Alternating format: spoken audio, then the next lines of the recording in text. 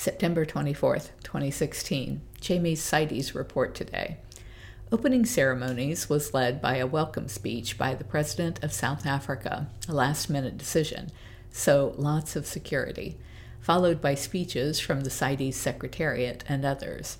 At the end of the speeches was a wonderful musical play by locals with Lion King-styled props of animated birds, gazelle, and a rhino. They gave every attendee a bongo drum to play along. This is the biggest CITES in history with 3,000 attendees. We were about 10 rows from the stage at a table with our own mic and name sign. Spent the rest of the day meeting people and manning the booth. The booth is labeled as Born Free, so confusing to people that approach, as we constantly have to explain that there are multiple organizations working out of the booth. The only mention of Big Cat Rescue at the booth is our logo on the flyer we are distributing. Not much organization amongst the group members. Everyone is always very distracted, and it's hard to get straight answers out of people as to what meetings we should be at, what time, etc. Everyone is always late for everything. It was hard to man the booth, as you get a wide range of questions, some easy enough to answer, and some that are completely out of our league, and there is no training or info to read to get prepped. We answer the best we can, and I said I don't know a lot.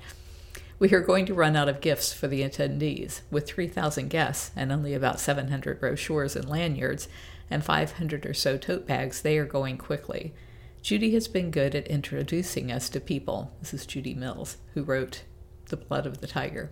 Great book. You should buy it.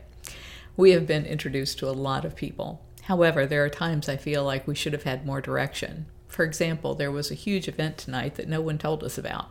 We were done for the day and went to the mall to pick up a few things. From an upper level, we saw some food trucks outside and decided to be brave in South Africa. We went down to where the food trucks were, and it turned out to be a welcome party thrown by the government of South Africa for all of the CITES attendees. There were 35 to 40 food trucks, dancers, bars, and arts and crafts. All the food and drinks were free. It was a massive event, and we accidentally found it. Shortly after arriving, we saw who seemed to pretend that she did not see us. We did not approach her, but rather mingled and talked to the people that we had met earlier in the day.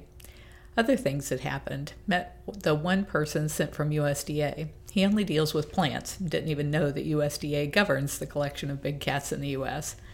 Met Masha with IFAW, who was in charge of the project of releasing the tigers back into the wild.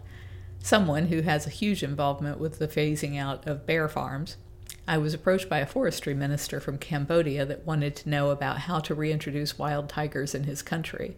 Most other non-governmental organizations who heard about this said it was a terrible idea, as Cambodia has horrible poaching which has not been lessened in more than 5 years. I guess World Wildlife Fund has plans to reintroduce tigers there, but has little support from other organizations, as it seems to be a ploy to raise interest in donating to the project, but may not be sustainable unless major improvements are made legislatively as well as with on-the-ground enforcement. There are other countries that have much improved their infrastructure and more continuous land, such as Malaysia, but no one is interested in funding reintroduction there. We met the founder of Born Free and semi-founder of the Species Survival Network, but he didn't seem very interested in us. Also met several other people that thought our knowledge base would be useful to Laos should they accept assistance with auditing their current tiger population and phasing out the farms. Justin and I decided to basically take over our own schedules and double-check the daily list of meetings to make sure we do not miss important meetings and gatherings. We've also started to just leave the rest of the group behind, as it takes them forever to make a decision as to what they are doing. Jamie Veronica, Big Cat Rescue President. If you enjoyed these video blogs of my diary, please like, share, and subscribe. Thank you.